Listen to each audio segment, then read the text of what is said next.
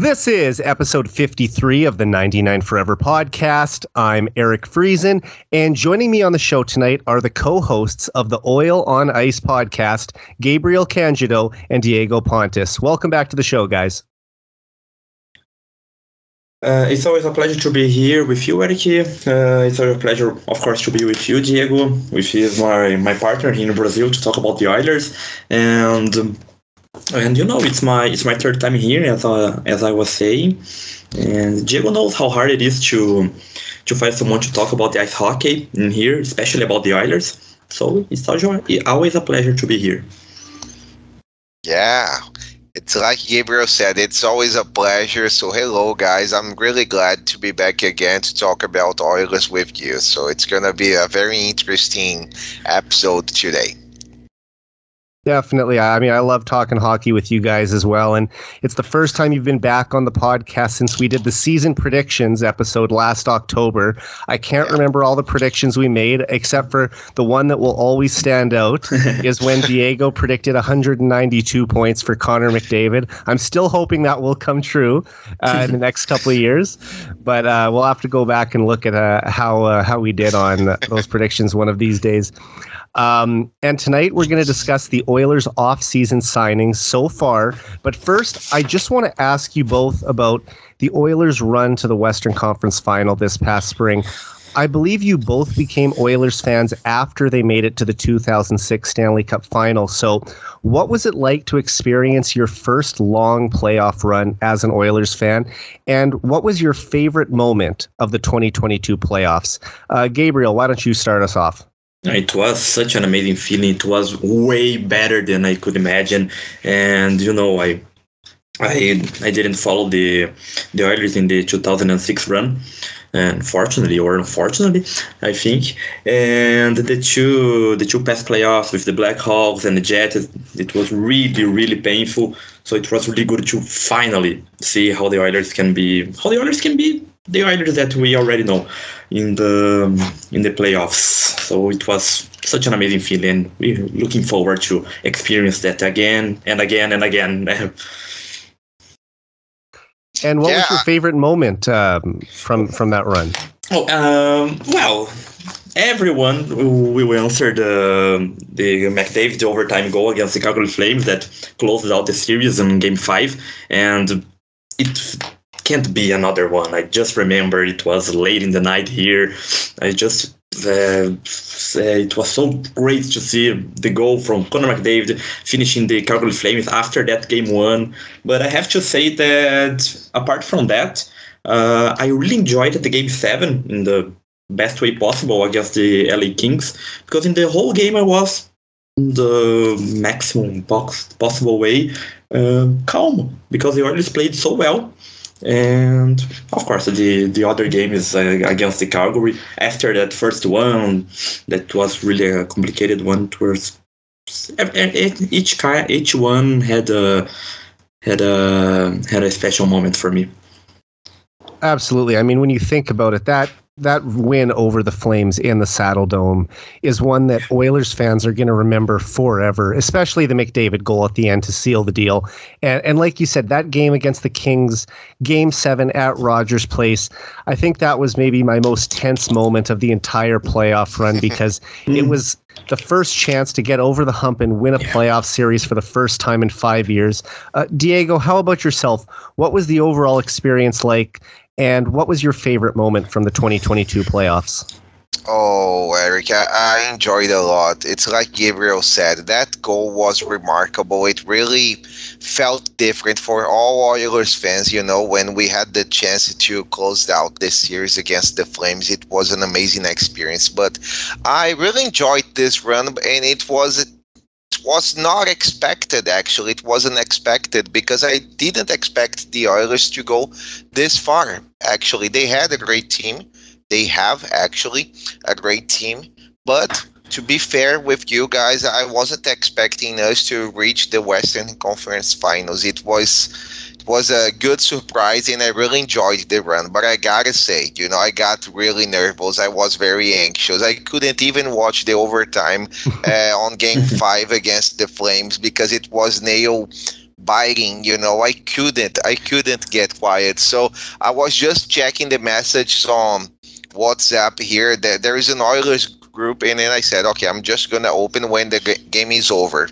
And for my good surprise, I saw some people making comments like, "It's over," it's over. So Connor McDavid did the impossible, the overtime goal. It was really cool, so I could relax at that moment, and I knew that against the Avs there would be, you know, lots of effort to win against them because they're such a powerhouse. And I was really calm about that because I wasn't expecting them to win. But if they did, that would be amazing. I'm always cheering for the Oilers, but I have to be realistic. I don't know if we could win against the Avs, especially having Leon Draisaitl playing at one leg. Nurse was injured as well, and lots of other things happened. Even to JP, he got sick and he couldn't play at his best. But I really enjoyed the run, and the most remarkable moment, it was the game 7, when Cody Ceci scored the first goal. I got just a lot of confidence because I was not calm about that series. I knew that the Oilers were nervous and they could lose the series against the Kings, and that would be such a shame for all of us. But when Cody Ceci scored that first goal, I really enjoyed that moment, and for me, it's one of the most remarkable moments besides the overtime goal from Connor McDavid, for sure. Yeah, I mean, that goal by Ceci, probably one of the biggest goals of his career. I'd have to go back and look at his time with the Senators and other teams that he played for. But, I mean, a series clinching goal, I can't think that he's scored a bigger one in the NHL. That's right. Yeah. Just that, it seemed like once they got that goal, I believe it was in the second period, I was still tense, but you started to feel a little better about their chances that they scored first. I didn't want them to fall behind in that game. Exactly. And ultimately, the Oilers were able to close it out with McDavid getting also the final goal of that series. It was just the insurance marker, but still to eventually knock off the Kings. And just overall, I think that's a playoff run that we won't forget anytime soon. So I just have to say, like, that was probably the most, well, I shouldn't say probably, definitely the most exciting 5 weeks of Oilers hockey that we've seen in the last 16 years. And hopefully you hope it's just the first of many deep playoff runs for the Oilers core group. Absolutely. No, yeah, for sure. I have to say that you said about the Cody Ceci goal. I have to say the Evan Bouchard goal in the game 2 versus the Flames. It was a really tense game after that 9-6 loss in Calgary. If the others fall behind 2-0 in the series, I didn't know if they could come back. And he tied the game in the third period, and then Hyman scored the short-handed goal, and then the others won the game 2 and. That was such a confidence-building game for them. Anymore. Yeah, for sure. If Bouchard didn't score that goal or Hyman didn't score this one, I don't know how the series could end up.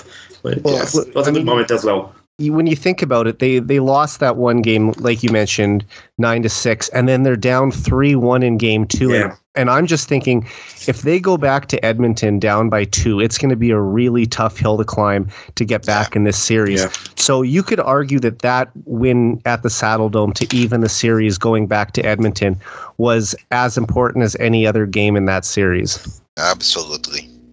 I agree. Yeah, and I've got to say that their offense, the Oilers' offense was amazing. They were clicking. We lost the first game, actually, but it was because of our defense, and we didn't have a proper goaltending.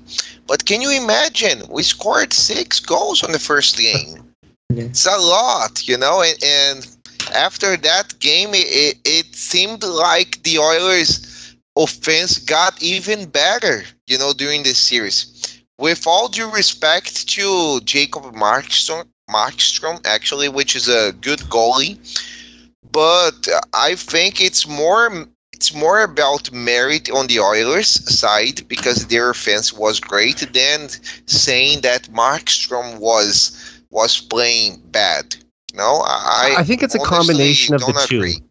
Like the It's a Oilers, combination. the Oilers seem to have his number, but he wasn't at his best. But I will say the Oilers' offense was just so overpowering in that series, and for them to have that sort of breakout against their biggest rival, I mean, they couldn't have picked a better team to do it against. That's true. No, Yeah, it was a remarkable moment. That series, I mean. Go ahead, Gabriel. I'm sorry. No problem at all. Just wanna say that you talk about Markstrom. He had in the game 4, I think, against the Flames. That in the first minute of the game in Edmonton, Nuge scored on his Yeah, flop. he just kind of flubbed it behind the net where he was trying to pass it out, and it was great to get off to that start. And of course, Nuge finished it with an even bigger goal. Yeah. Which is probably the biggest goal of his NHL career as well. For sure. Yeah, and then the team was I don't know 3-0 at the first period. Yeah, and I thought they that's let it, that and then 3-0 lead evaporate and evaporated the most amazingly weirdly way possible with that goal that Smith got. But yeah, we try to forget everything- about that one. Yeah, for sure. But everything end up all right in the end. The Nuge scored again. And you have to feel so good for Nuge too, because you think about how many losing seasons he's been through. For him to be the one to score that goal, it was like the perfect ending to that game for him to have that moment. I think he's already such a fan favorite in oil country, but that was something that he deserved after everything he's been through. Absolutely. And I must add up, Eric and Gabriel, that I don't know, guys, if you noticed it, but when the Oilers clinched the series against the Flames and they went to the Western Conference Finals, you could see on his face how emotional he was. Yeah. You know? So you could feel like all the pain that he had been through his whole career in Edmonton so far, you could see that disappear, in a blink of an eye, because his eyes were very emotional, like saying, I made it, so I made it this far with this group. And it's amazing. It feels amazing for us who really love Nuge, and we hope to see him winning here in Edmonton. And that day was really cool. So it brought tears to my eyes as well. I'm pretty sure you weren't the only one in oil country to say that, Diego. Absolutely. But it was such a special moment, and I'm so glad for Nuge. I hope he has a great season this year as well, and we go even further, That's what we expect, actually. Yes. Yeah, for sure. 100%. I mean, it's a playoff run we won't forget, and hope, like I said, hopefully there's going to be a lot more springs like that in the next decade. Yeah, absolutely. All right. Before we recap the Oilers off season, I'd like to take some time now to remember Ben Stelter, who sadly passed away on August 9th after a courageous battle with brain cancer at the age of 6. I was just heartbroken when I saw the tweet from Ben's dad, Mike, that he had passed away. So I just want to extend my condolences to the entire Stelter family. Ben's story touched everyone in oil country and the entire hockey world. He was such a special little guy, and his name will forever be attached to that playoff run. So I just want to ask you both, what will you remember most about Ben? Diego, you can go first. Ben Stelter was really such an angel, I should say. He was a warrior, and he fought the good fight. Actually, his family did what they could to make him live the best days of his life before he leaves us. And it got me really heartbroken. I got really sad. I even cried here when I heard of his passing, and it was really, really sad. It was a sad day, Mm-hmm. When we heard of Joey Moss, I think his legacy. Maybe I'm. This is an overstatement, maybe, but his legacy will be as strong as Joey Moss. I think for Oil Country. Maybe I'm exaggerating a little, but I really think he changed, the city. He changed the Oilers players, and my greatest memory about him it's when he was saying after every win he was recording a video saying "Play La Bamba, baby," like how can you not love that video?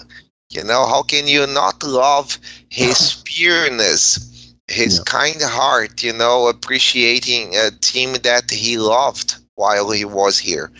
I just have great memories about him and his family. I send my deepest condolences to them, and I hope they have better days ahead of them because they really deserve. They were a very supportive family, according to the tweets we have seen on Twitter and their posts. So that is my greatest memory. But he was very important to Oil Country, and I truly hope, Eric Gabriel, that maybe someday the Oilers consider raising a statue or maybe making some honor, to him, because he left a huge legacy in Edmonton, and I would love to see that the Oilers paying some tribute to him, because I think he was really remarkable to this season and to the team as a whole. Yeah, for sure. I think when we remember that playoff run years and years from here, we will always remember about Ben Stelter. For sure, we'll never forget his presence in the Rogers Place or in the social media and supporting the Oilers like a really, really huge fan. I really think he will be remembered as well as Joey Moss is. And it was so joyful to see him like enjoying the moment with the players and all the organization being with him and promoting him, and the whole city stopped. People from here talked with me that they know they have the Artist Brazil profile. They didn't know anything about hockey, but they talked to me about that little baby that appears that says "Play La Bamba, baby." So even if you don't watch hockey, you can't be amazed, be contagious by the Ben Stelter's happiness and the way of living. I really think that the family can find the strength to keep going and remember the good moments, and always know that he enjoyed the most of all when he was with us. Yeah, I mean, I couldn't say it better. Ben loved the Oilers, and he was such an important part of that playoff run for the players, the fans, the city. And I'll never forget the night when Ben skated out onto the ice in full uniform and stood next to his hero, Connor McDavid, on the blue line for the national anthem. And even though his time here on Earth was short, I'm so happy that he had the chance to live out a bunch of his dreams in the final months of his life. I already, mentioned standing next to McDavid before a game, but he also got to come to an Oilers practice and score a goal on Mikko Koskinen. He took a team picture in the locker room with all the players. Upper Deck presented him with his very own hockey card. Connor and Leon both came to visit Ben at his house. He had the chance to go to California for an Oilers road playoff game and against the Kings and see the Stanley Cup and go to Disneyland with his family. And I'm sure a bunch more things that we didn't even see or that we don't know about. But despite everything he was going through, Ben was always smiling whenever they showed him on TV at Rogers Place. And, that giggle is like, I think everyone will always remember that. He was just such a happy kid, despite going through something as terrible as cancer, and he'll be missed at Rogers Place. The Oilers actually went on a 10-game home winning streak at one point with Ben in attendance. So, yeah, he seemed to inspire everyone and get the fans into it as much as the players. He really was the Oilers' number one fan, their good luck charm and inspiration last season. So I just want to say rest in peace, Ben. You won't be forgotten. And once an Oiler, always an Oiler. Yeah. Always an Oiler. Yeah, absolutely. He really make it worth the time here. And you started talking. It was good moment after a good moment. There was like a lot. I can't forget the interview he did beside Zach Hyman, and it was so great to see him. He just asked what's your favorite player, and he asked, and his answer at spot it was Connor McDavid, and Hyman just laughed and he couldn't compete about McDavid. It was such amazing moments after amazing moments. And see, that's what I'm saying. He did all these things, so many cool things that we can't even remember all of them off the top of our head, but when you start to talk about them, it just comes back to you. So I'm glad that he had the chance to do all of that, and his family is. I can only imagine still devastated to have lost him, but I'm thankful that they'll always have these pictures and videos that they can look back on years from now and just remember all the experiences he got to have in 2022. Yeah, and props to our captain who wore an Oilers uniform at his funeral, with the letter B on the chest. That was such a symbolic but important moment to show how much Connor loved him, loved that kid. So this should also be one example to all of us, and I think Connor represented every single Oilers fan, who loved the Oilers and also loved Ben Stelter. That was such a symbolic moment. I would like to mention that, Yeah.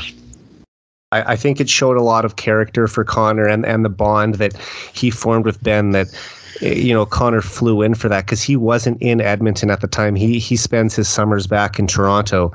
So he flew in for that event for Ben's celebration of life at Rogers Place, and I'm sure the family really appreciated that too.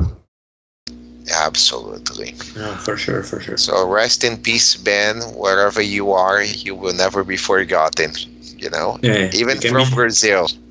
Yeah, you can be sure all over the world, not just all the hockey fans will never forget your time here.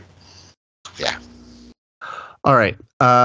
Let's go back to July 12th now and discuss the Oilers' first big move of the offseason. So just hours before he was set to hit free agency, Evander Kane broke the news on Twitter that he had signed a 4-year extension with the Oilers worth $20.5 million, including a limited no-movement clause. Were you guys surprised that the Oilers were able to keep Kane, and what did you think of the deal overall? Diego, why don't you start us off? Okay, so I loved the deal, and I loved that Evander Kane broke the news. That's amazing. Normally, we expect that from the biggest insiders like Kevin Weeks, Elliot Friedman, and others. But when he broke his own news, like saying that he got an extension with us, I got really surprised, and I got really amazed by the price that the Oilers signed him. I think it was a fair deal, a really good one. And props to Ken Holland and Brad Holland. Maybe he had some word on it. We don't know, but I really loved the deal. And I think he's a huge addition to this Oilers team because he was an excellent player during the playoffs, and he also helped us to take Nazem Kadri for a few games. So I will always be thankful for Evander Kane for that. Yeah. It's just a joke, of course, but I really loved the deal, and I think he's going to be very useful. I disagree with some Oilers fans when they say that maybe he's going to regress in 2-3 years. That's a maybe, but once you know how to play with Connor McDavid and Leon Draisaitl, I think the chances of having a high production every single season are very likely to happen. So I'm very glad. I think he's a huge addition for this team, and to have him for that price, I think it was about 4 or 5 million. Yeah, $4 or $5 million. 5.125 million. So Okay, just a shade over 5.1. Yeah, for me it's a fair deal. He was being rumored to get about 7 million. In the market, but it didn't happen, or maybe it was his choice, or maybe he couldn't find a better deal, so he stayed with us. But I would rather believe that he decided to stick around and win a championship here because the chances are very likely, better than other teams, I should say. No disrespect to other teams, and I don't want to be biased, but I truly think that the Oilers are in a position to win now, and he saw that, and it was one of the reasons why he decided to extend with the Oilers. And Gabriel, how about you? Any concern signing a 31-year-old power forward for 4 years? No, when he broke the news by himself, I really had to double check. It was because the time and the price, it was 5.125 million. It was really less than we expected.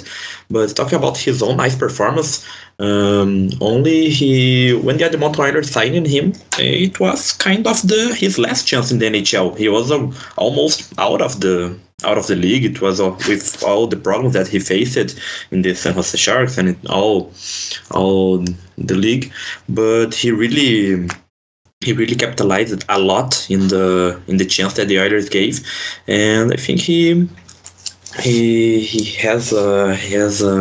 he can be really, really helpful to the team in the next seasons. I think in the next 4 years. I don't know if he will stop playing as well as he is. It's hard to not play well with Connor McDavid beside you, but his playoff run was such an amazing one with 13 goals in 15 games. He was really, really amazing to watch in the first line. And really, really expect him to keep going like that, keep playing great, keeping behaving on ice and off ice and the best way possible, and to see him with the Oilers scoring a lot of goals and having a lot of good playoff runs as well. For sure. In my opinion, bringing back Kane was a significant signing for the Oilers. I mean, he was the third leading scorer on the team in the second half of the season behind only McDavid and Draisaitl.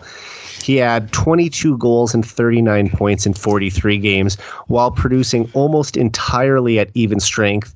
And like you said, Gabriel, he had an even more impressive 13 goals and 17 points in 15 playoff games, also becoming the first Oiler to lead the league in playoff goals since Fernando Pisani in 2006. And it looked like Kane might have priced himself out of Edmonton following his outstanding playoff performance, but I guess he just ultimately decided that he wanted to stay in Edmonton and play on a line with the best player in the world. And sort of like you said as well, Diego, give him his best chance to win a Stanley Cup. And I think getting him signed to a $5.1 million cap hit will prove to be a value contract for the Oilers, especially when you look at what some other free agents were making this summer.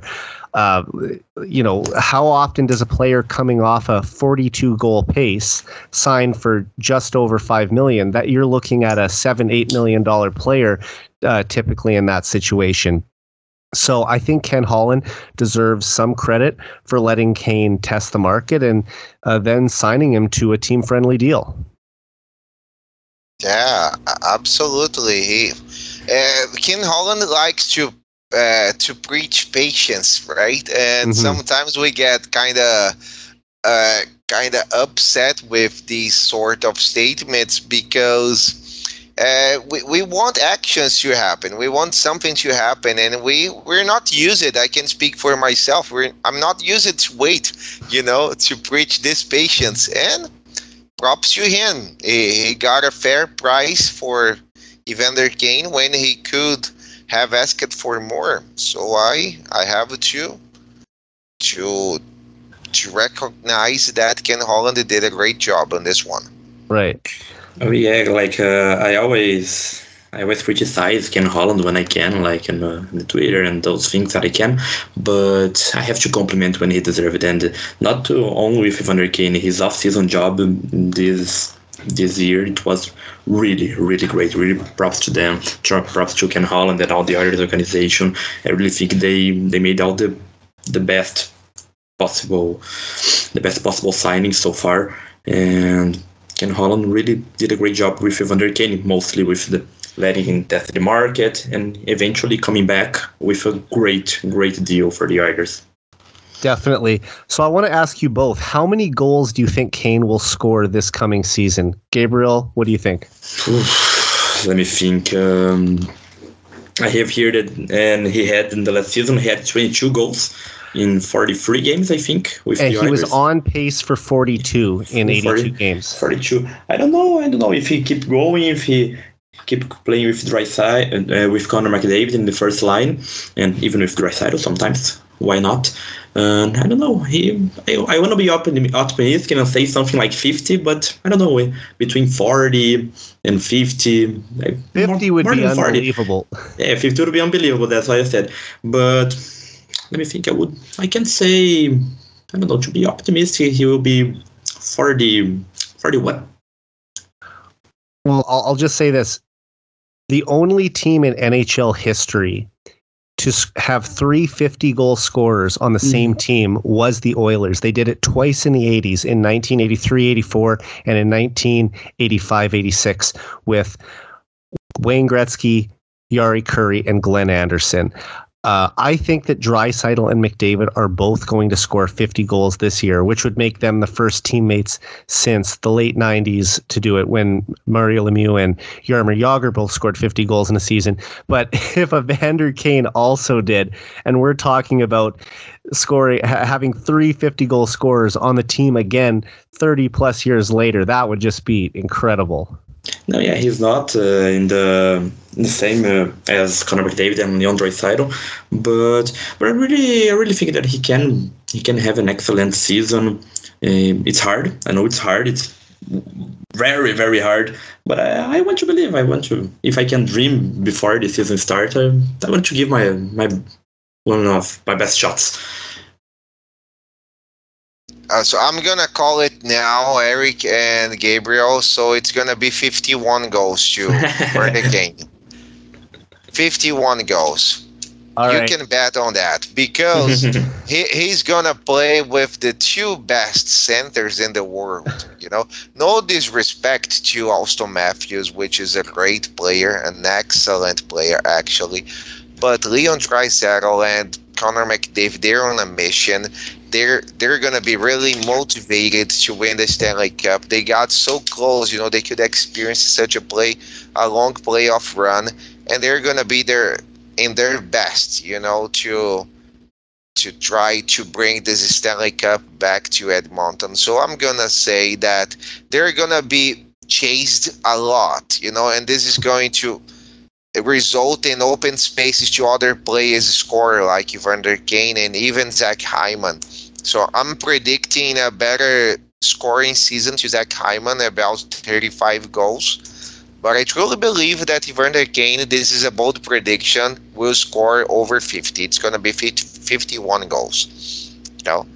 This is my prediction. And mostly because he's going to have a lot of power play time, and he's such a huge front net presence. So I truly believe that he's going to have more time than Puljujarvi on power play. And for this reason, he's going to score plenty of goals. So 51 is doable.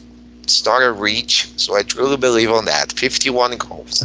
Yeah, well, and sorry, you can go. No, go ahead, Gabriel. I was just going to say that now we have Evander Kane from the beginning of the season. Now that he knows the city, I think he is pretty good with the other Oilers players, and we have Jay Woodcraft with him from the beginning, that we already know he can prepare really great in the offseason, and I really think he can be better with more stable team, with more stable coach and stable situation after that really great playoff run.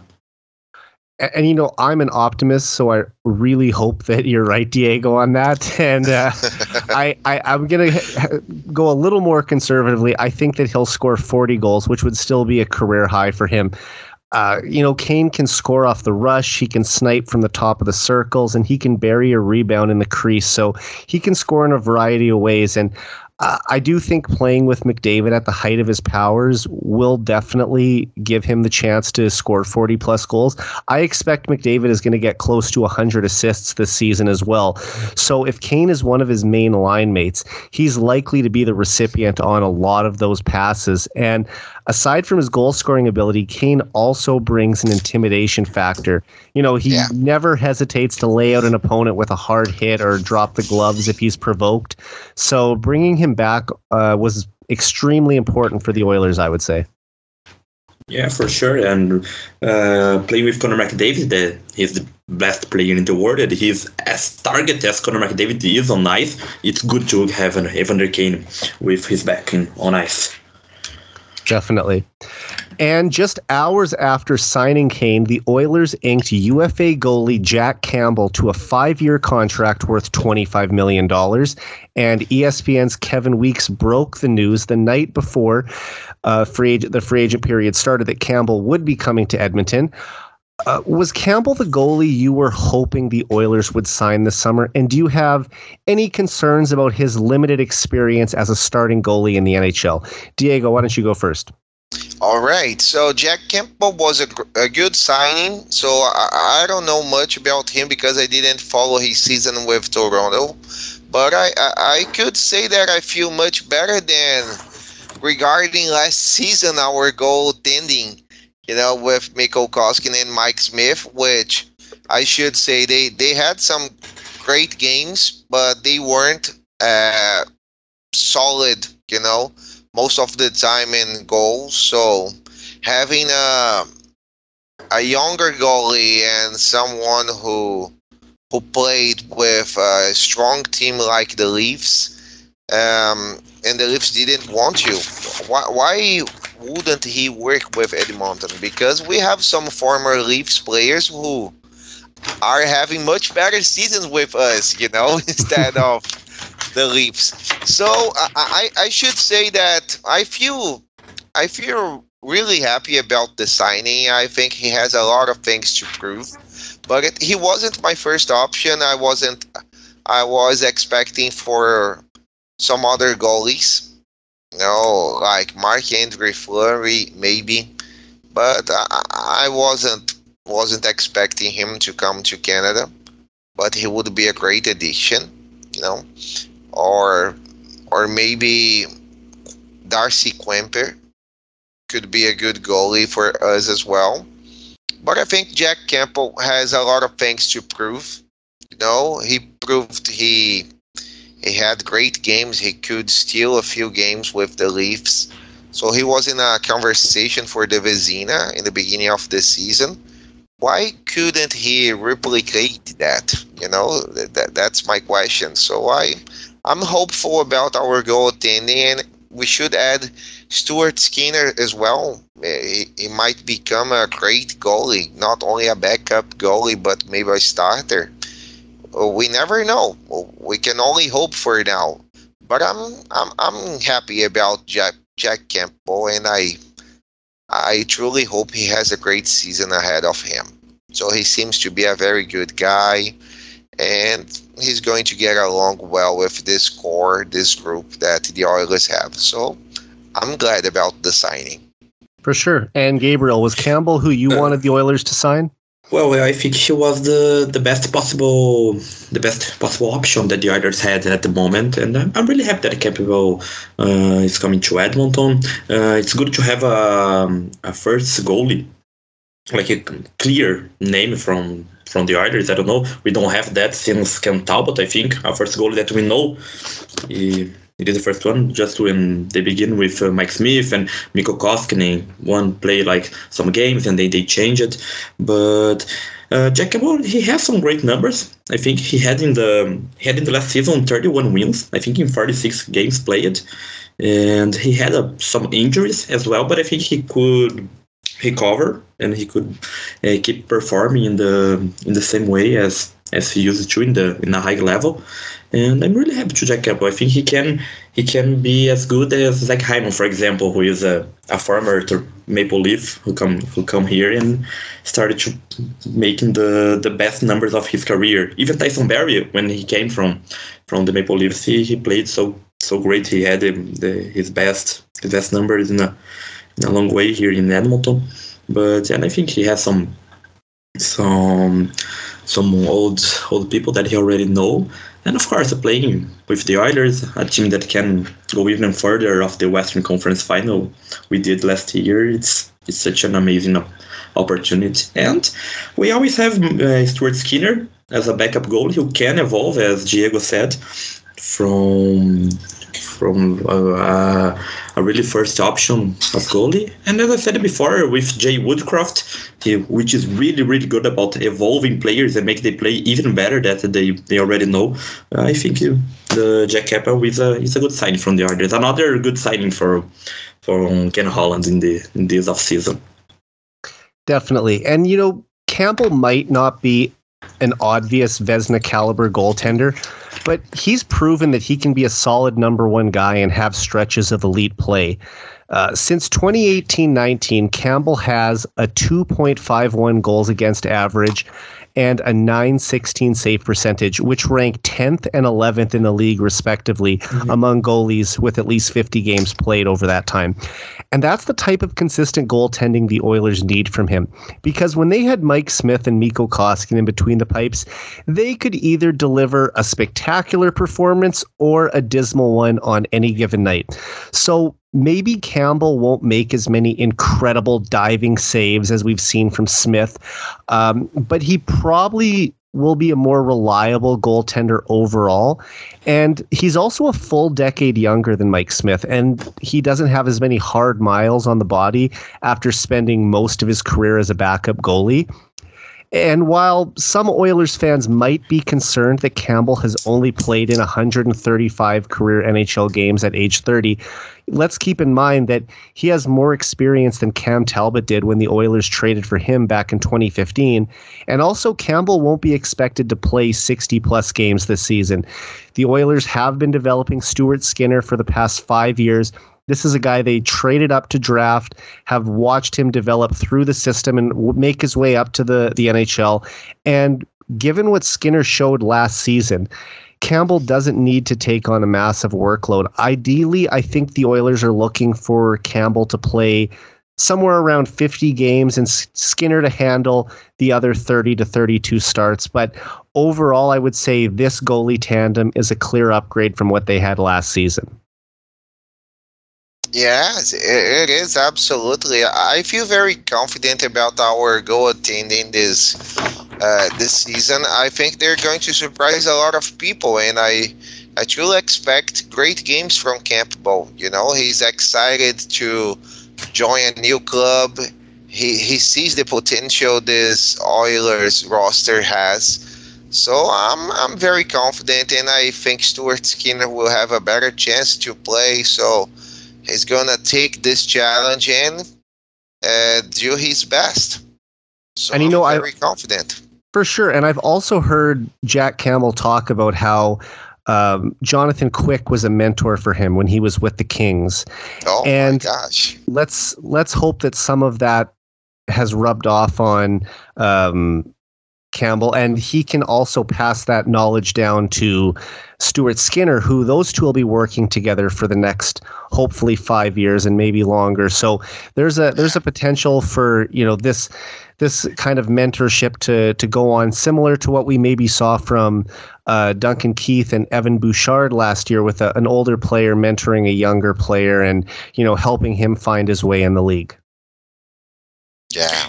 No, yeah, for sure, and Jack Campbell knows that in the Oilers he will receive an opportunity that in the Leafs he might never get it. The Edmonton Oilers really make make a really good bet on him, or putting him on the first option as a goalie, mentoring Stuart Skinner, can even involve and with a really great team. And it's really reliability is the right word, that we really changed from Smith and Koskinen that could have an excellent, memorable night or a really bad one.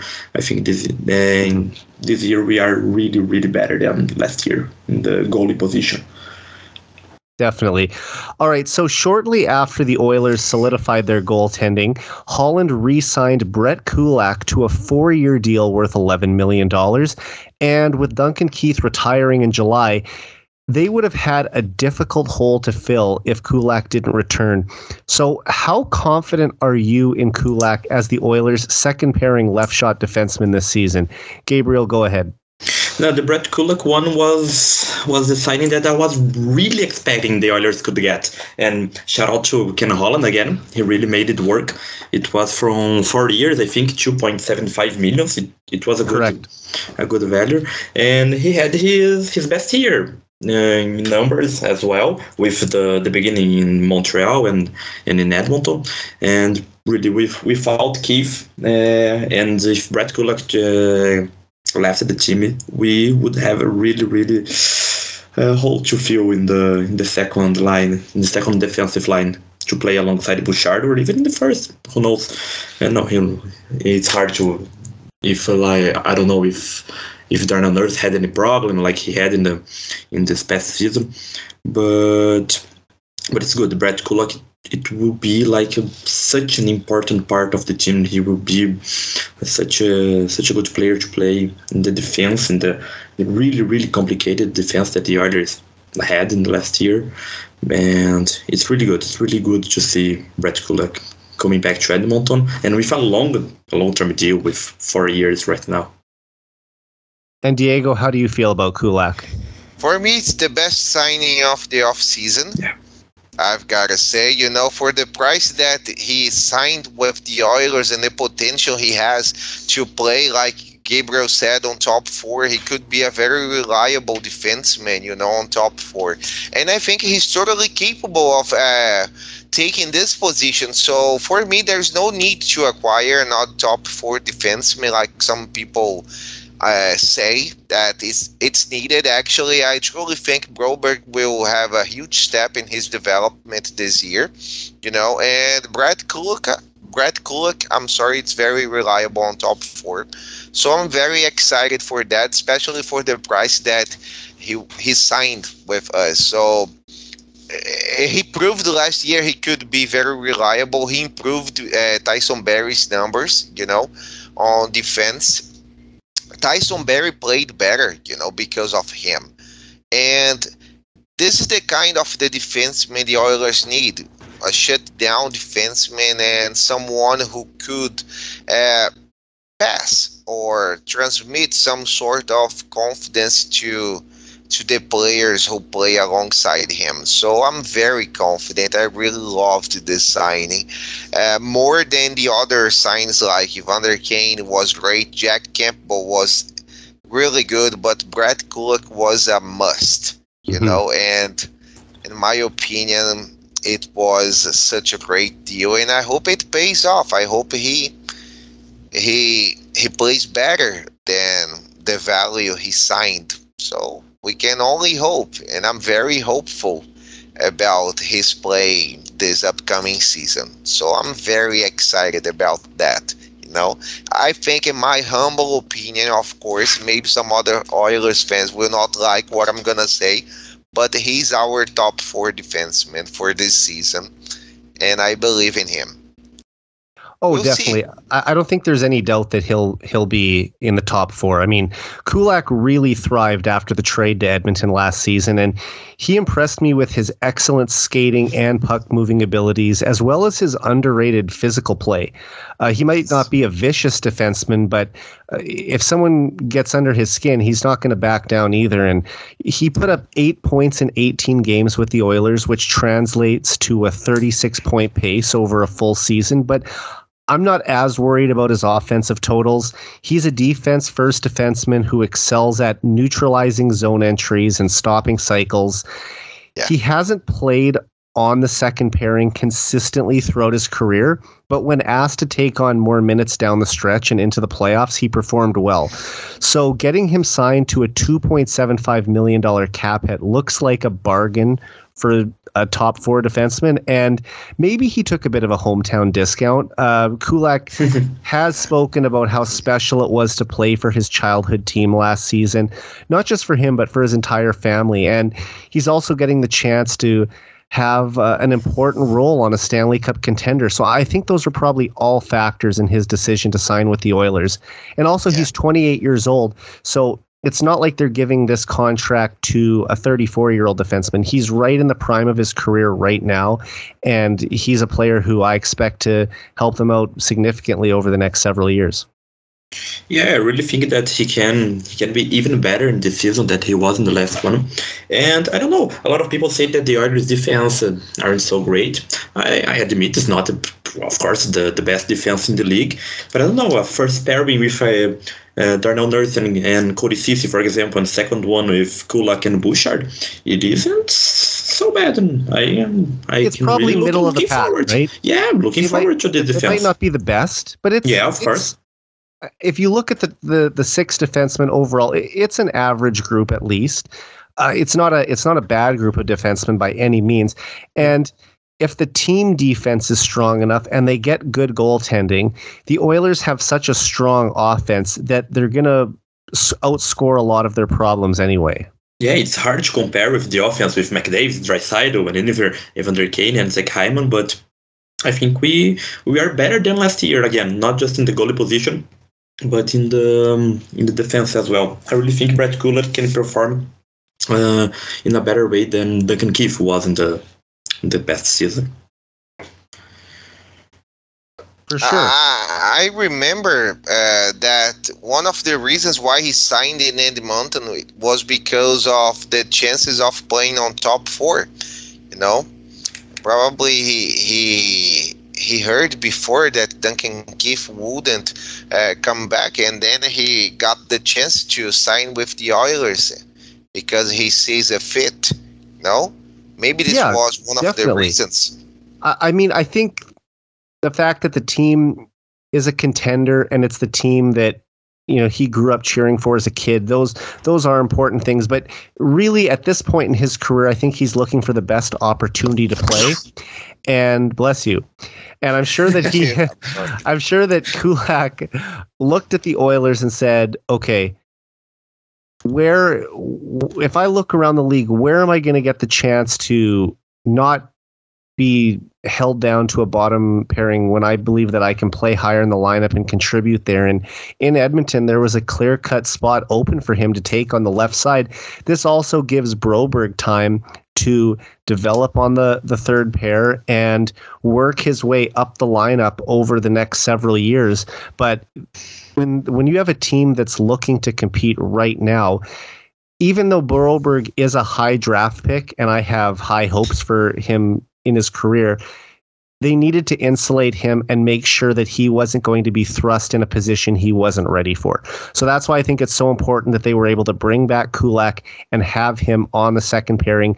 And maybe if a few years down the road, those two swap and Broberg ends up taking that spot. But for right now, Kulak is a guy that they needed to rely on in that spot. Yeah. Absolutely, and I truly believe he's gonna have a great season. He's gonna prove a lot of people that he's capable of playing on top four. For sure. Yeah, and they can leave Broberg, as I said, in the third line with some time to develop, and it was really good. I have to agree with you both. I think Evander Kane was a great signing. Jack Campbell, we really need a goalie with only Skinner, but Brett Kulak was the best signing of the Oilers in this offseason. He's really a must, like Diego said. Okay, let's talk about Matthias Janmark now, who signed a 1-year contract with the Oilers worth $1.25 million a few days into free agency. I see this as a cheap, low-risk depth signing for the Oilers. Where do you see Janmark fitting into the lineup? Diego, go ahead. Oh, that it was a surprise for me. He seems to be like a bottom player guy, and he has some interesting stats. I think his highest was playing NHL. It was like 25 points, in one season with Vegas. I'm sorry, actually it was 34 points. It's a bottom player, average. So I think he seems to be a very reliable player. He might surprise a lot of people, and I don't know much what to say about him. Actually, it's a low risk. You know, maybe he might pay off, uh, but he has some interesting stats. He got 56. Actually, how many? 36 points in one season playing in a Swedish hockey league. And then he got 34 points, 25 points, 24, 21 points. Well, we'll see. I think he has a fit on the fourth line. He could be our center, maybe. So I don't know if Derek Ryan would be the perfect fit on center. I think he played better on the wings. So maybe Yermak could be this fourth line center, and he could help us to bring more defense. That's all I know about him. Actually, I don't know much, but he's a low risk signing, and we'll see. We'll see what happens. And Gabriel, what do you think about Janmark? I really think he will be a bottom six, of course. I think the fourth line as well. He can compete for the position with Tyler Benson. I think it's a one that will be nearby with the left wing of the fourth line. Even with Derek Ryan in the center, I know he can play center, and with Greg McKegg as well, which is another deal signing from the Oilers, I think. Yeah. But as I said, it's a really low. It's not a high risk bet. It's just 1 year, 1.25, I think, with him. Last season he had 25 points. It was such a kind of a good number with fourth line could do with 9 goals, I think, in 67 games. But I don't know. He can play. He has his spot. And think, but we can see him in the fourth line. We can see how it goes, because it's a low risk bet. And of course I wouldn't complain if he scored another hat trick in a game 7 like he did with the Vegas Golden Knights against the Wild in the last year. It would be really good. It would be really unexpected as well as it was at the time. But I don't know. It's a good signing. I think it's a good signing. It can be a great one, but if it isn't, it's not a big problem for the administration for the team. Right. Janmark probably has enough skill to bolster the Oilers' fourth line a bit and provide some depth for the top 9 if there's an injury. Mm-hmm. And although he only had 9 goals last season, he has had seasons of 19 and 15 goals in the past. So there might be a little bit of offense there, and he can play center or wing, although I have heard that he played more wing last season in Vegas. So I could still see Derek Ryan being the fourth line center, but it's nice to have more guys who can play down the middle if you have to. The Oilers already have I think 5 centers on the roster, including Ryan McLeod, who switches back and forth. So does Ryan Nugent-Hopkins. So adding another guy in there just gives them a little extra depth in case of injuries. And he uses his speed to get on the forecheck and turn pucks over. That's probably his best skill. And Janmark is also a player that Holland drafted with the Red Wings back in 2013. So he knows the player and what to expect from him. I think this signing likely pushes Devon Shore out of the lineup and also makes Warren Foegele expendable, because Janmark has a similar skill set and his cap hit is less than half of Foegele's. Plus, the Oilers still need to trade a contract before the season because they're currently over the cap limit until Oscar Klefbom and Mike Smith go on LTIR. So I think that there's a chance that this allows them to make that trade. Hopefully they could do something like a Foegele trade for a draft pick just to clear the money. But I don't see him having, Janmark that is, I don't see him having a major impact on the team. But I think he's probably a more skilled fourth liner than they're accustomed to having the last few years. So that's an upgrade at least. It is, and it's like Gabriel said, if he produces some offense and he scores in a very important playoff game, I will never complain about him. I truly hope he succeeds in the Oilers system, actually, and he scores at least 10 goals to 15 goals. That would be amazing, and if the Oilers play 11-7, with 7 defensemen, I truly think he has a great chance of having some shifts with Connor, and these kind of shifts could lead to a goal, so he could take a chance, as Jay Woodcroft likes to play that system a lot, 11-7. So I believe Janmark could be a great surprise. Not an X factor, but he will probably score a few goals, and this is going to be good. For sure. And I think that's one thing that will be interesting to see this coming season. If Jay Woodcroft goes back to the 11-7 lineup, or if he does the more traditional 12-6, I think that because they are going to have some young defensemen like Niemelainen and Samorukov who are going to be looking for playing time, especially Samorukov, who can't be sent down to the minors anymore because he'll have to clear waivers. I think there are going to be nights where they will dress 7 defensemen, but there's enough forwards that I wouldn't be surprised if 12-6 is the more regular lineup that he goes with, and maybe they'll go 11-7 on special nights when they think that it benefits them against the opponent that they're going up against.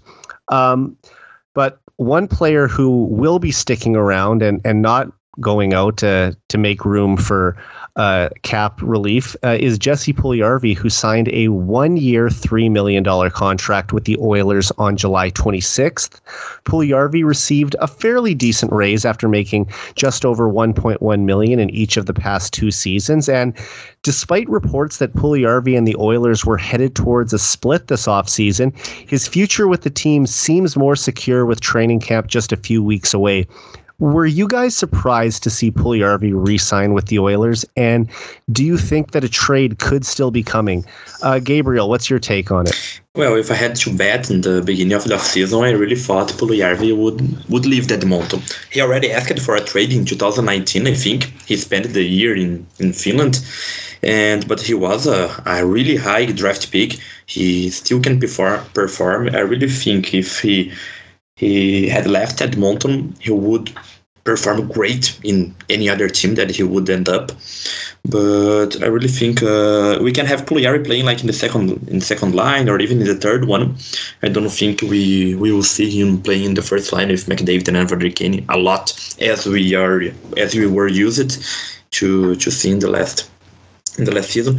And he can perform. It's I want to say a really good example to compare is Valeri Nichushkin from the Avalanche, that he wasn't performing so great. He spent some time in Europe, then he come back, and we already know, unfortunately, how Nichushkin can perform great, especially in the playoffs. But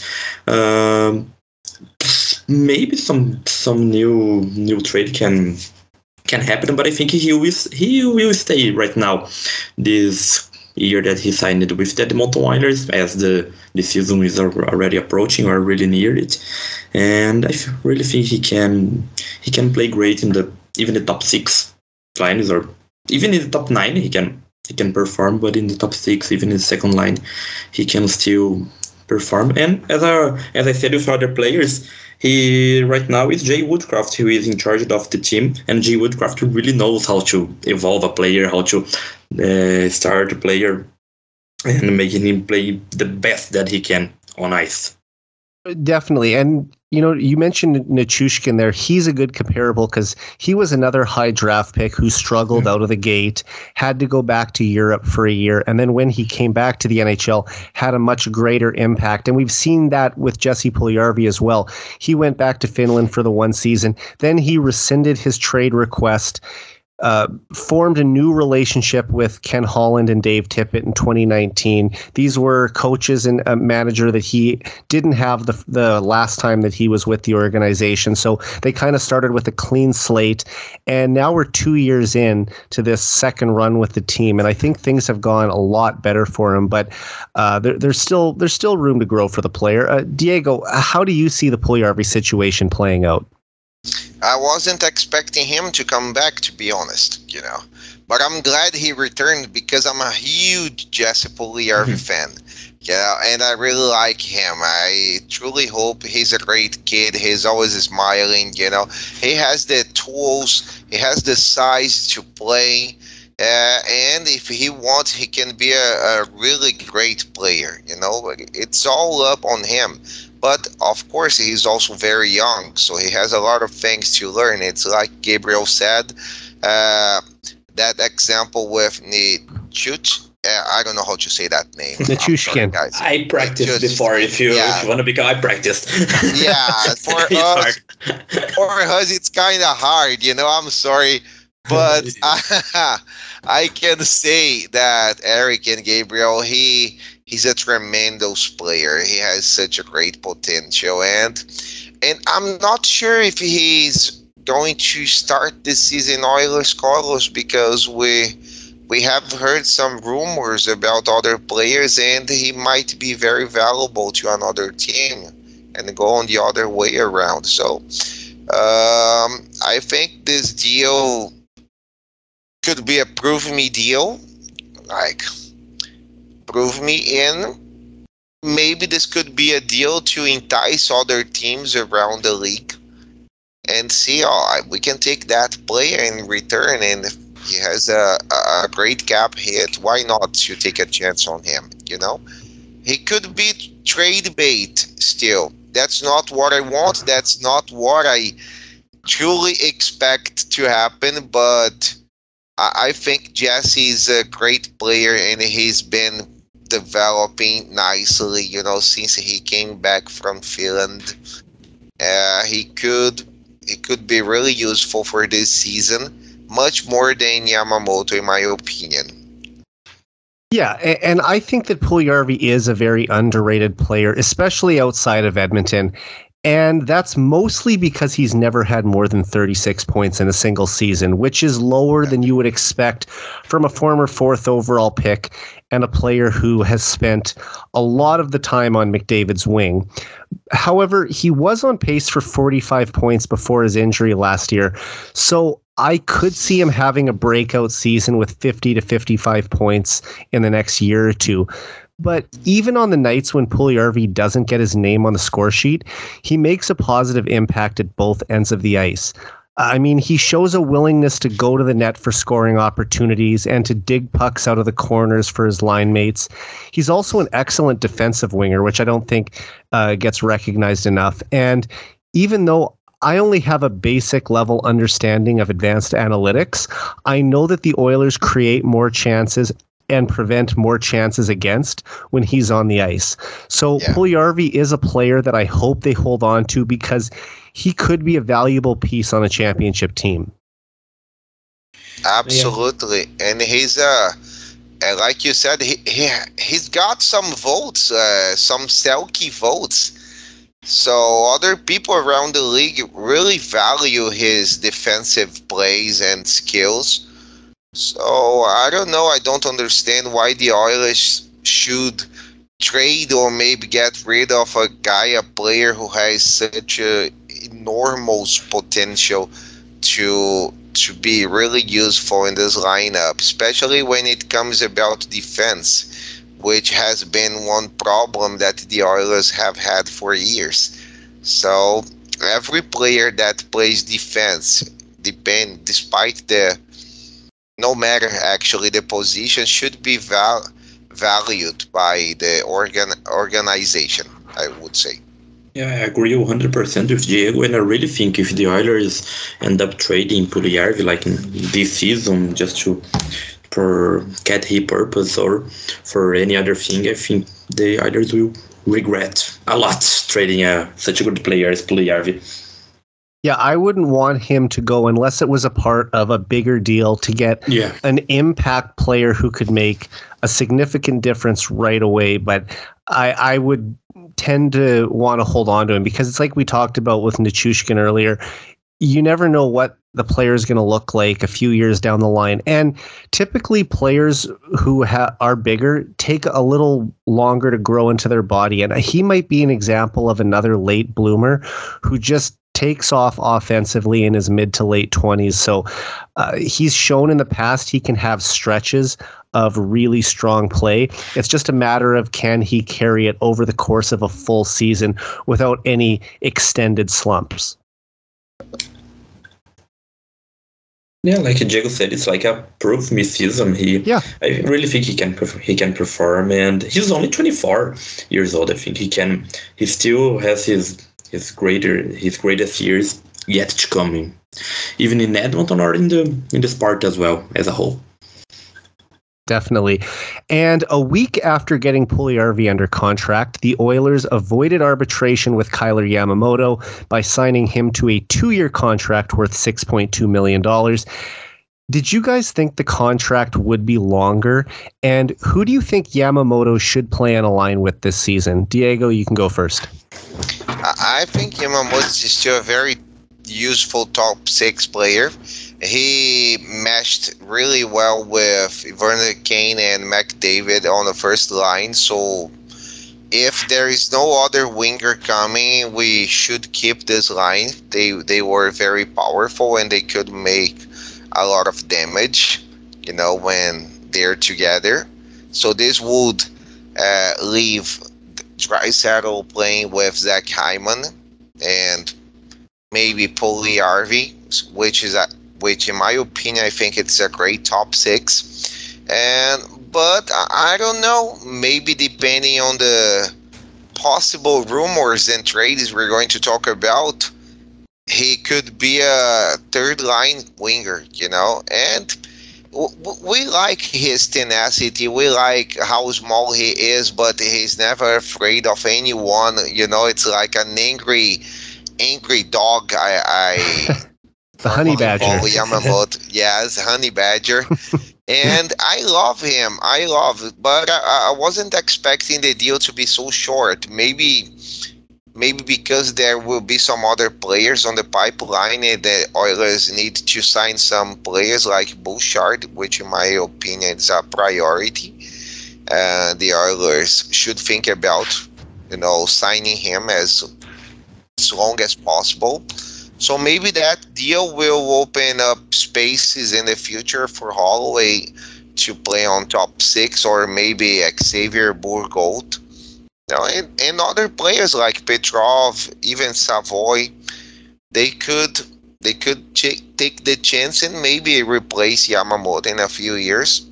I don't think he's going to be here long term, and I think he has some value. Maybe in a few years he will be traded to open up some cap space, and then leave a spot open for another player to embrace it, let's say.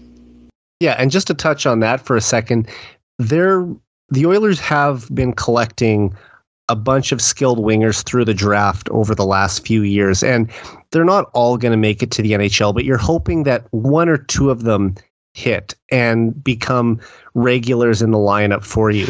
And having that many skilled options coming through the pipeline, not only does it give you cheap but talented players who are going to be working their way onto your lineup, it forces Yamamoto and Puljujarvi, and even on the other wing, guys like Holloway, who's making his way up, and Zach Hyman, these guys to raise their game and not let someone steal their spot, because they know that there's this next wave of talent coming, and if you start to slip, then someone who is going to come up from the minors is going to be looking for your job. So I would say that competition is a good thing. It breeds success, and if Yamamoto ends up keeping that job, then that's great. And perhaps that someone will come in and try and take his job in a year or two. But for right now, I think that he is one of the 6 most skilled forwards on the team, and he deserves to be a regular in the top 6. Gabriel, where would you play Yamamoto? I really think he can play top 6, as he already proved in the past years. But I wouldn't complain like seeing him in the third line, for example. He's still really young, as Puljujarvi is, but I really think Puljujarvi is a priority compared to Yamamoto, and that's the good thing of competition. And we have a lot of great prospects in the Condors to put it in a way. But I don't know if Yamamoto can perform in the third line. It would be great. I think it's a shorter contract that we all expected, I think, and I really think Yamamoto can leave Edmonton after this contract. But even in the second line or even in the third, I think Yamamoto can play great and can as any other player can try to have the best season of his career so far. Yeah, I mean, you look at Yamamoto's time in the NHL. For the first 3 years, he was playing these short stints with the team, couldn't really get himself established. He was sent back to junior because they rushed him there too soon. He had that great 27-game run in 2019-20 where he was almost at a point per game. And then last year was a little bit of a down year. This year we were hoping for more, and he got off to a tough start. He only had 2 goals in the first 13 games, and then there was a stretch in December where he went 7 straight games without a shot on goal. But he really turned it around in the second half of the season and finished with 20 goals and 41 points, which were both career highs for him. And he turns 24 next month, so we'll have a pretty good idea of what his offensive ceiling is over the next 2 years. I would have tried to sign him for longer than that, though, because I think he does have 60-point potential. And the thing is, he's not a regular on the top power play unit, though, so he's going to have to put up most of his offense at even strength. But that said, he has the benefit of playing with one of the 2 best centers in the world on any given night. And Yamamoto works really well with Draisaitl. Like I said, when we go back to that 2019-20 season, that line of Draisaitl, Nugent Hopkins, and Yamamoto was not just the Oilers' best line, but it was arguably the best line in the NHL for a period of probably 2 months. But I think that he also played some of the best hockey of his career this past March when he was on the top line with McDavid and Kane. So that's where I would start him. But I also expect Zach Hyman is going to have an opportunity to play on McDavid's right side as well. So once again, there's going to be competition for that spot, but I just think that's where I would start him as first line right wing, playing with Connor McDavid at center and Evander Kane at left wing. No, he can perform. We already know, but no, I read a really good article from Zach Lang. It was a writer from the Oilers Station, and he was saying like how Draisaitl were playing better in the last games without Yamamoto by his side, and I don't know if we put him in a third line, for example, I think he would give him a really, really strong third line. And for me, I really agree he can play in the first line with McDavid and Kane. He can perform pretty well. He have 2 great players right beside him. But I would give that spot to Zach Hyman, for example. I really think Zach Hyman can, right now at the beginning, before the season starts, I think Zach Hyman can fill the spot properly. But the competition is always great.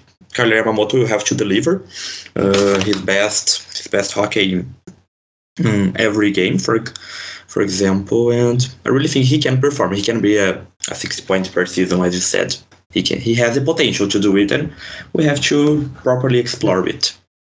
Yeah, agreed. All right, we're going to talk about Edmonton's only remaining unsigned top 9 player now, and that's Ryan McLeod.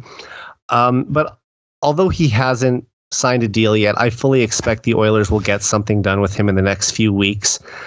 I think he had a solid rookie season, but he hasn't taken off offensively yet. He had 21 points last year, which is decent for a guy breaking in, playing in the bottom six.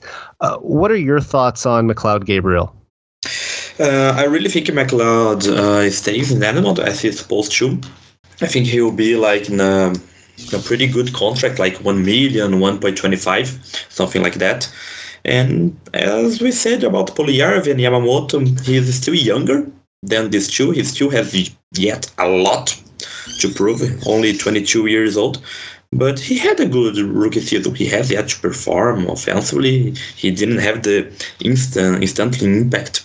But I think he can be the center that we need. Of course, he can compare with McDavid and Draisaitl and even Ryan Nugent-Hopkins, but he can give you strength from the fourth line and give competition to Derek Ryan, for example, and even Matthias Janmark and the other ones. But I think he will be a bottom six, of course, but he can perform as well. He can be a great bet. And as I already said, with Jay Woodcraft, who knows him since the Bakersfield Condors, he knows how to make this player evolve at his maximum, I think. And Diego, how do you see this player? McLeod, he has become one of my favorite players because of his smile, you know? He's got the classic hockey smile. Yes, exactly. His smile is contagious.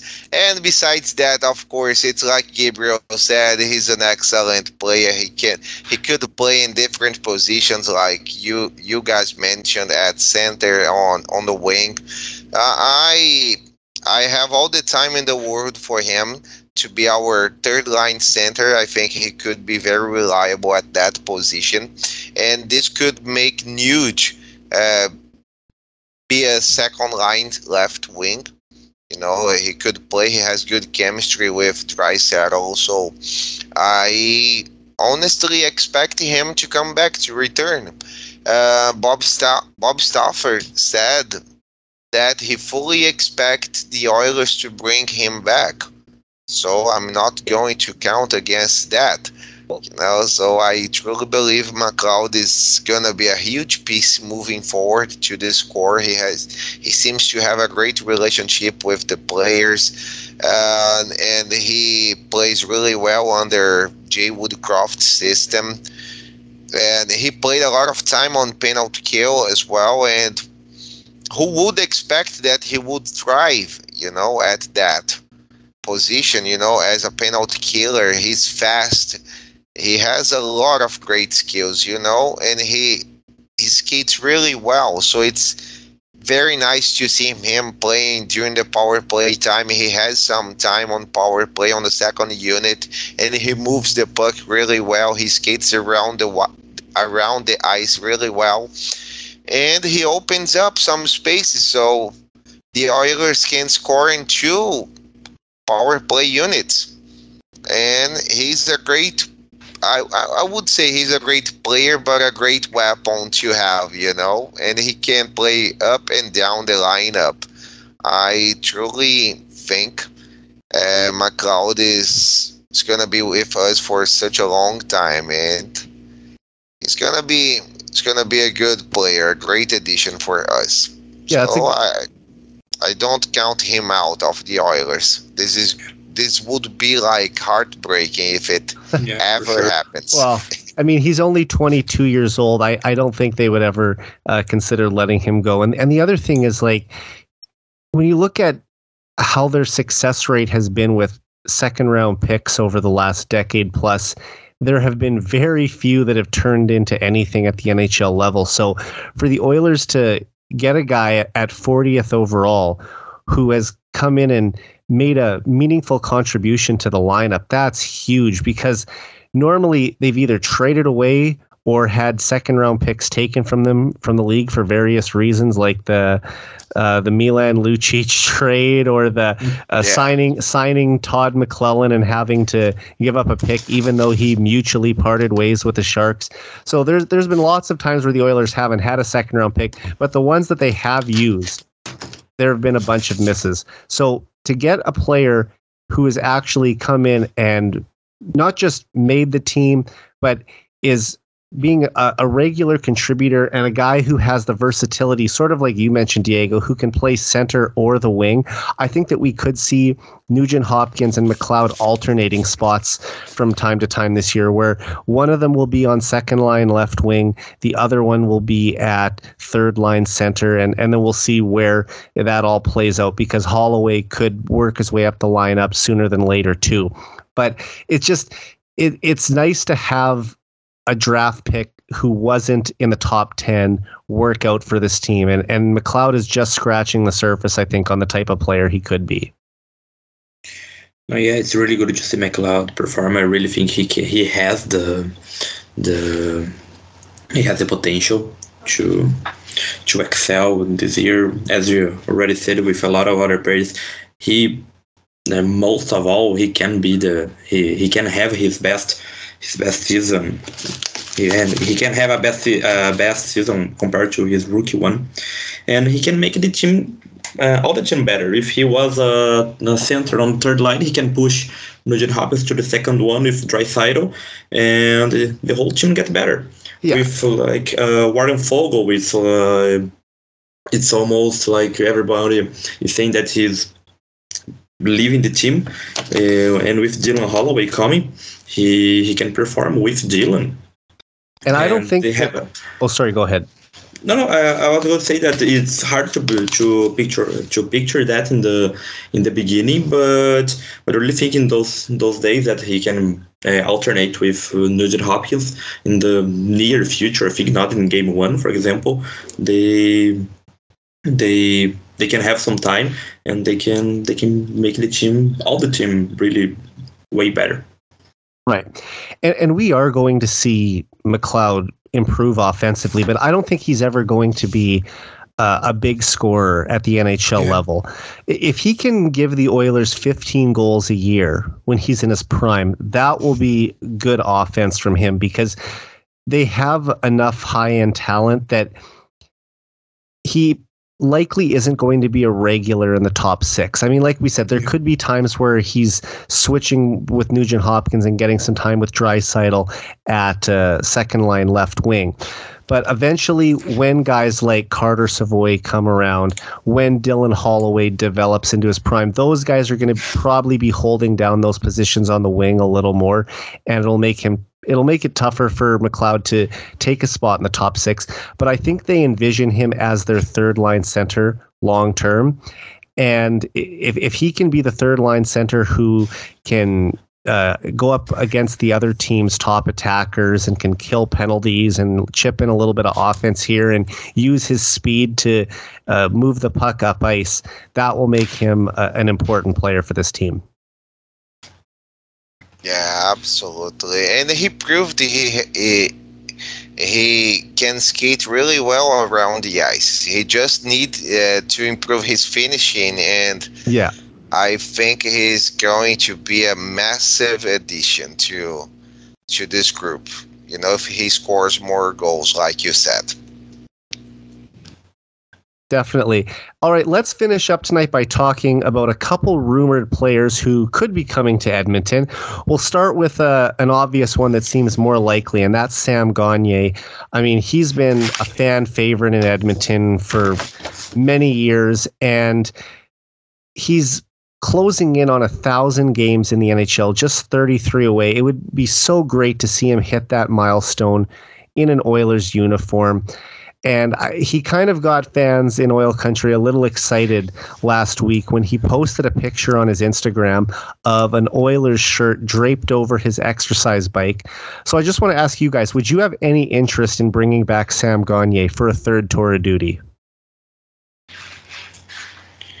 I don't know. For me, it would be great to see Sam Gagner playing. He can be the center of the bottom six that we are all looking for, discussing with McLeod and Derek Ryan, for example. We know that he can bring a lot of experience to the new players as well. And he has, I have here, he has 542 games only with the Oilers. He is already almost with the 1,000, as you said.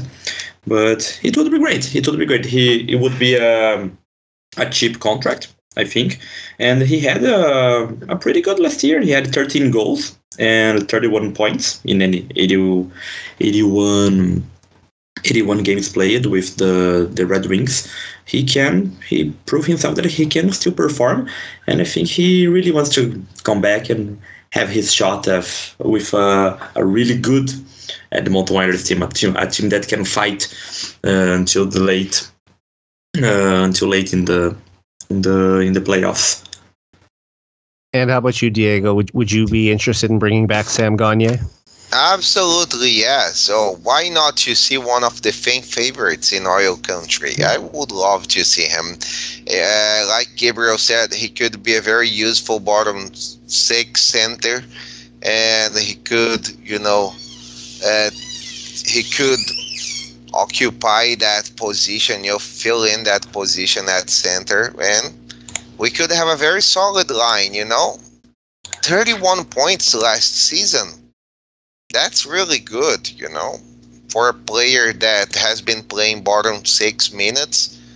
I think he performed really well, and he really loves Edmonton. So his wife is from Edmonton. Right. He has strong family roots in that city. So why not to finish there with oil country? Finish his career in Edmonton. Complete 1,000 games, right? It's 1,000 games? Yeah, he's just 33 games away from 1,000. 33 games away, so that would be amazing. And I'm pretty sure all the Oilers fans, at least the majority of them, would be very happy to see that happen in Oilers colors. I have all the time in the world for Sam Gagner. I saw some pictures of him like hugging other Oilers players like Draisaitl and McDavid. Is that right? Yes, there was a picture. He was hanging out in Ontario at a lake with McDavid and Draisaitl and one other friend of theirs.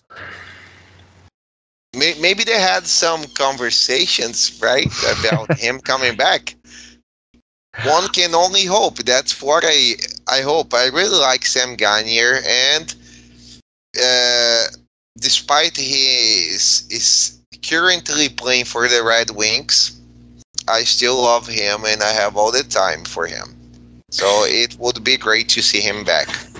Yeah, the environment in the locker room of the team already seems to be really great with everybody, and Sam Gagner would just add to that, would just bring positive things, bring experience.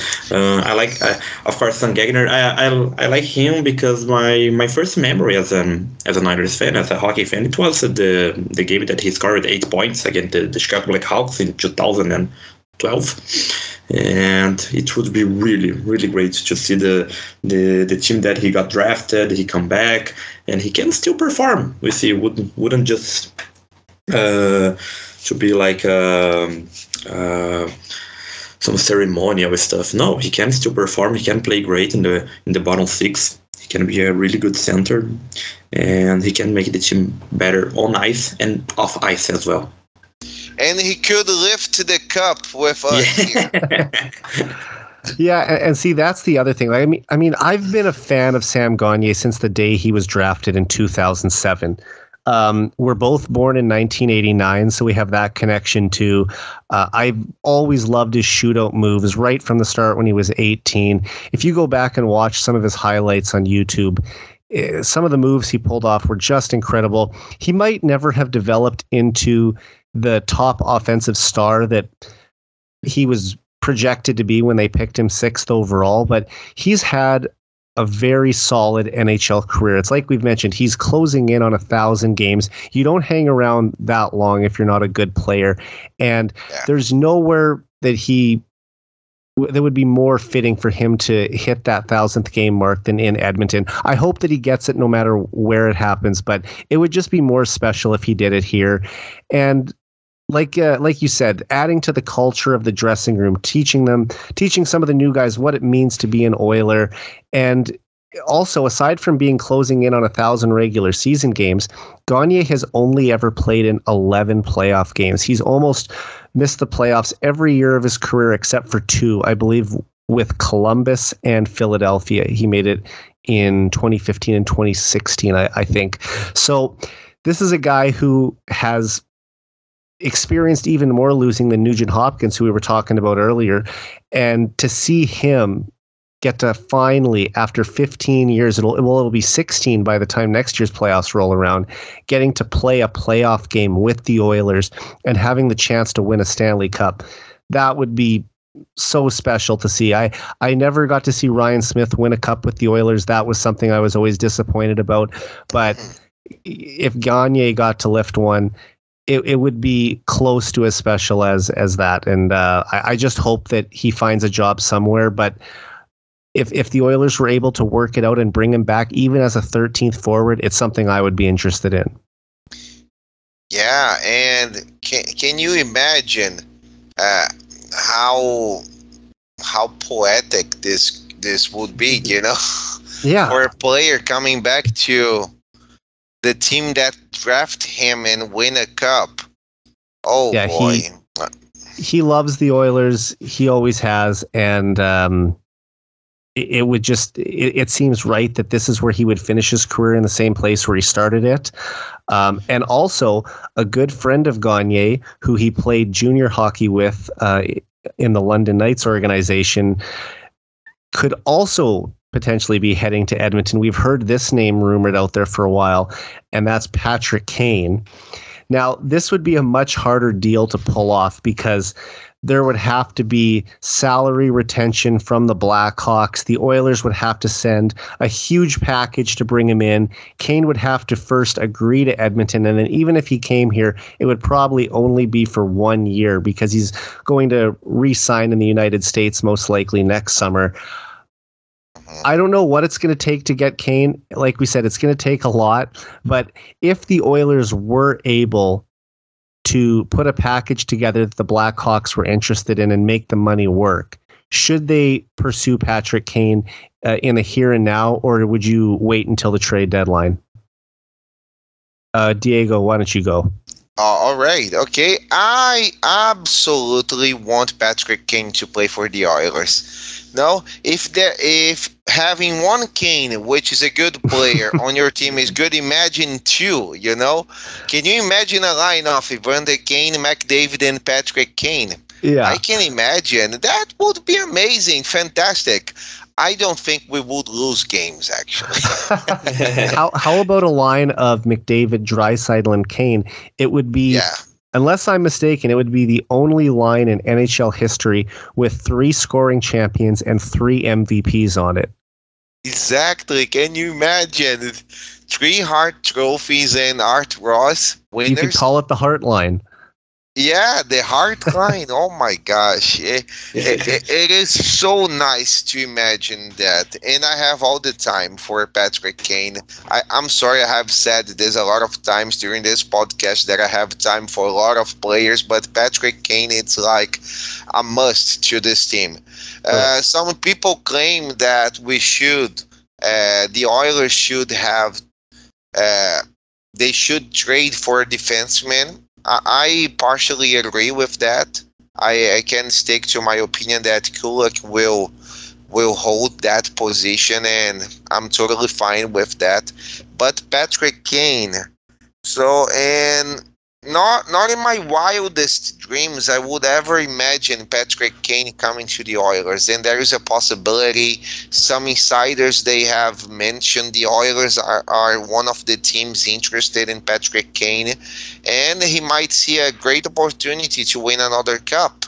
You know, he's a Hall of Fame player already, so why not having a 4th Stanley Cup, on his resume? I think he's strongly considering the Edmonton Oilers, and maybe we are the front runner. I don't think the Leafs will pull that off. They're one of the teams interested. Yeah. Maybe because of his family roots. I think the biggest opponent to the Oilers in this possible trade would be the New York Rangers, because he's from Buffalo, Buffalo is quite close. Yeah.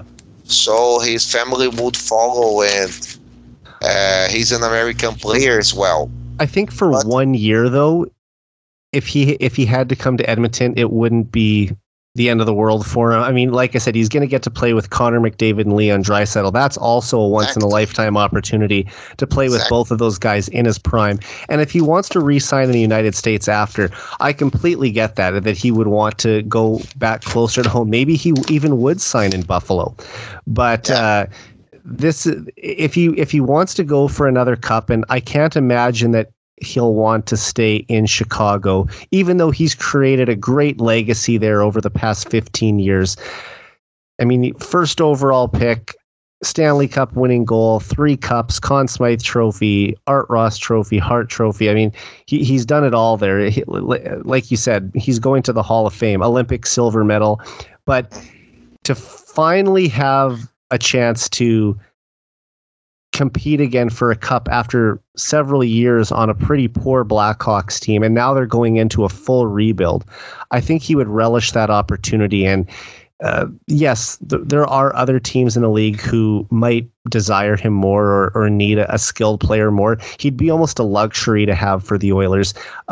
You could argue that, like you said, having a better defenseman, trying to upgrade your blue line would be a more prudent move than bringing in Patrick Kane. But I still think that when you have a chance to bring in an elite offensive player, you do what you can to make it happen. I would definitely go for him if they could make it work. Gabriel, are you all in on Patrick Kane as well? No, of course. Just thinking about the line with the Evander Kane, Patrick Kane, and Connor McDavid, my eyes starts to shine. I think with Draisaitl, McDavid, and Patrick Kane it's like a video game line that you put on the real life. But I know it's hard.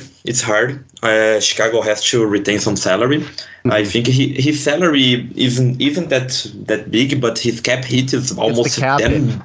Is the cap is 10 million? I think 10.5. 10.5, yeah. Really, really. But in the last season, in this complicated Chicago team, he posted 92 points in 7 and 8 games. It's like he's amazing. He's just amazing.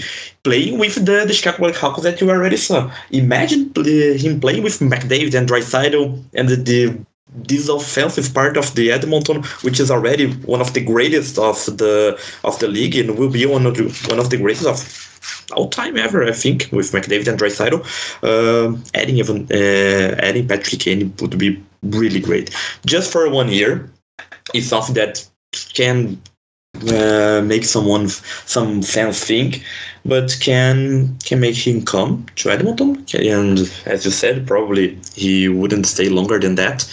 And the time to win is now. McDavid is at his peak. Draisaitl is at his peak. We have Evander Kane. We have Zach Hyman playing great. Nugent Hopkins. We have a really good coach as Jay Woodcroft. The time to win is really now. It's hard. It's really hard, but I don't know. He spent his whole career in Chicago, and he can do what Duncan Keith, for example, did. I was going to say, maybe Duncan Keith can tell him how fun it was playing in Edmonton and kind of convince his buddy to come there. And also, as I mentioned, Sam Gagner is a friend of Patrick Kane's as well. So there could be a little bit of a London Knights reuniting in Edmonton. So we'll have to see what happens.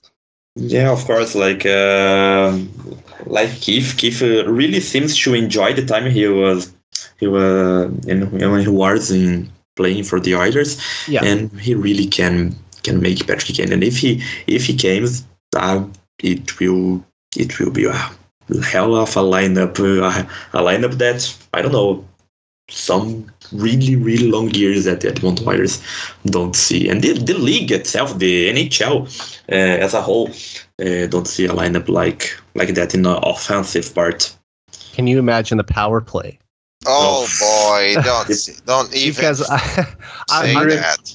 I mean, Evander Kane, who we talked about, might score 40 goals this year. He might not even be a lock to play on the first unit. Like you look at the obvious ones. I think Bouchard steps up and takes Tyson Barrie's spot on defense this year. It's time to have that slap shot on the power play. There's the obvious ones: McDavid, Draisaitl, they're locks on there. Now, if you add Patrick Kane, that's your fourth forward. So you're locked up basically right there. And Zach Hyman, he's the other guy who you're probably going to have in front of the net. That power play, I could see it breaking the NHL all-time record for best power play. I believe it's I think it's the 1977-78 Montreal Canadiens, who were something like 31.7% on the power play. I'm not kidding. I think that with Patrick Kane, the Oilers' power play would go 35% or better next season. That's how potent it would be. Yeah, and that's why it's so exciting to talk about Patrick Kane, because he could be one of the other players to decide a game. You know, if you have McDavid and he's shut down, you have Draisaitl. If you don't have Draisaitl, you have Patrick Kane. If you don't have Patrick Kane, you have Zach Hyman, you have Evander Kane, you have Nuge. You have lots of possibilities. Imagine on the power play. You know, I think if Kane plays for the Oilers, he will replace Nuge's position. Maybe Nuge will be playing on power play second unit with Evander Kane or maybe Zach Hyman. That's such a strong power play. They might not get to the second unit very often, considering how many goals that first unit's going to score. But exactly. I mean, just when you think about the incredible passing that you would see between those groups, because everyone there can just put the puck right on the tape. It would be phenomenal to see that group work the puck around.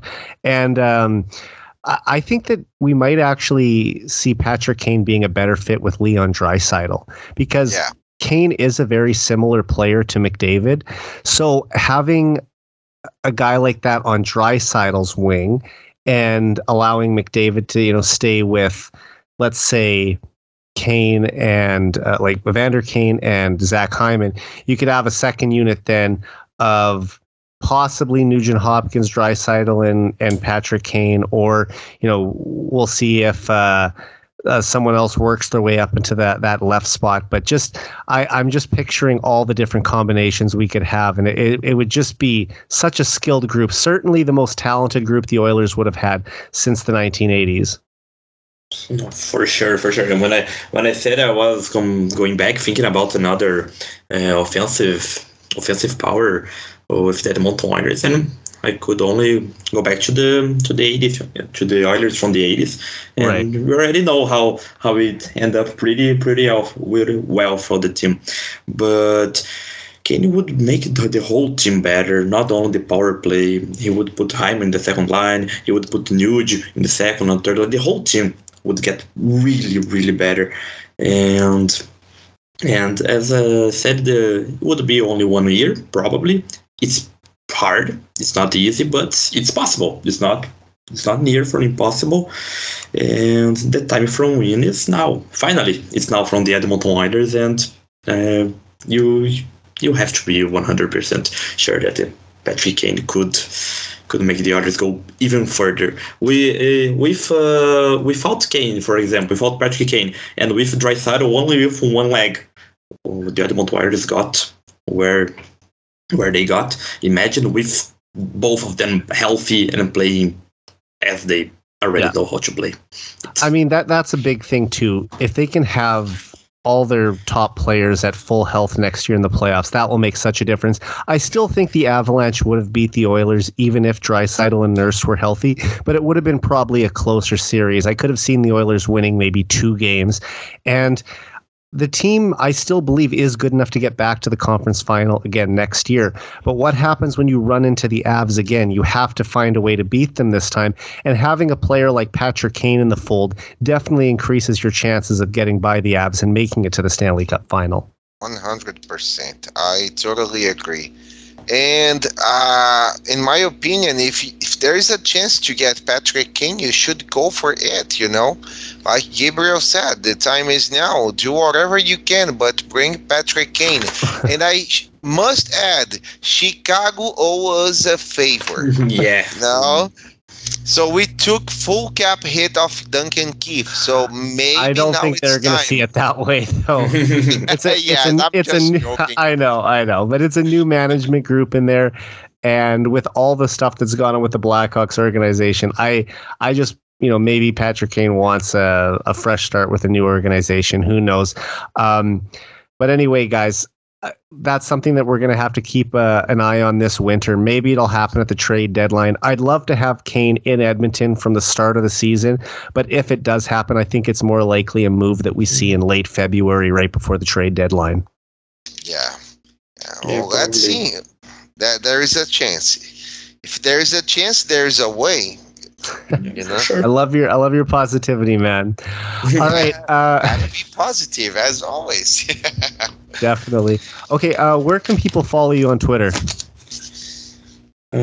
If you, for me, I have the EDM Oilers BR. That's the Edmonton Oilers Brazil. I have my personal account as well with Cândido, with 4 in the place of an A, 4 in the DEDO.